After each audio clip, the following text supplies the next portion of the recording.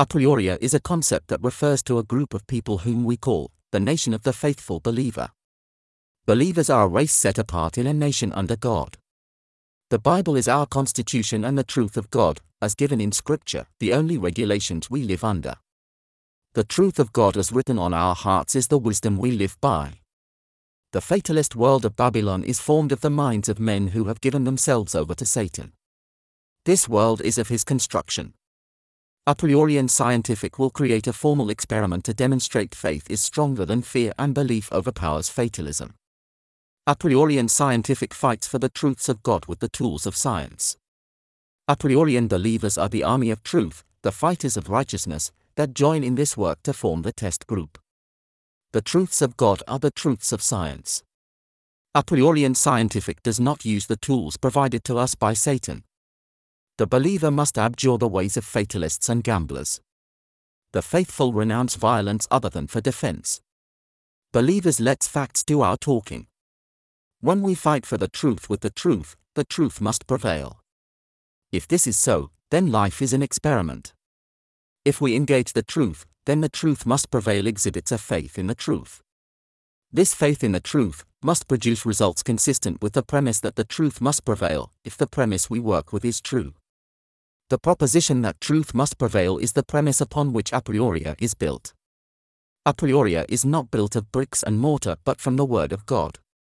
If the Tower of Babel is a corollary of the New World Order, a system of power, then a prioria epitomizes truth. The truth is inversely related to the regulatory system of the state and the hierarchies of power that the state establishes.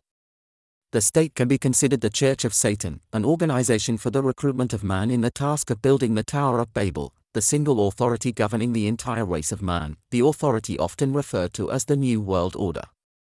A priori scientific is the truth manifested in and through man, not man the species but through man, the believer. The believer is the test group. We test faith by forming a group of believers who rely on faith in an absolute sense. A prioria is built on faith, from faith, by faith. Ultimately, the only thing we can have faith in is God and the truth that God provides. Believing anything else creates risk and produces more doubt. In the end, embracing anything other than the truth of God only ends in risk being increased. Faith makes all those who do not believe in God and the people of God the control group. To be more precise, the control group lives under the law, abides by the dictates of the state, is subject to the regulatory apparatus of the state, accepts reality is physically real, and uses some kind of asset as money. There are other elements, but this is sufficient for now. The result of rejecting the truth of God is 40+ social problems.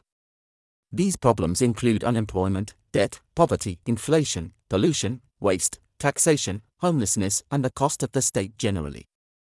The control group produces social costs and the test group generates faith. With faith there is no risk, and without risk people are not viewed as a threat. The fight for a prioria is a fight for faith. The fight for a prioria is the struggle of the church against Babylon. Faith produces cooperation, not competition. We need to come together in faith, but to do this we need first to overcome our fear. This is the struggle we are in.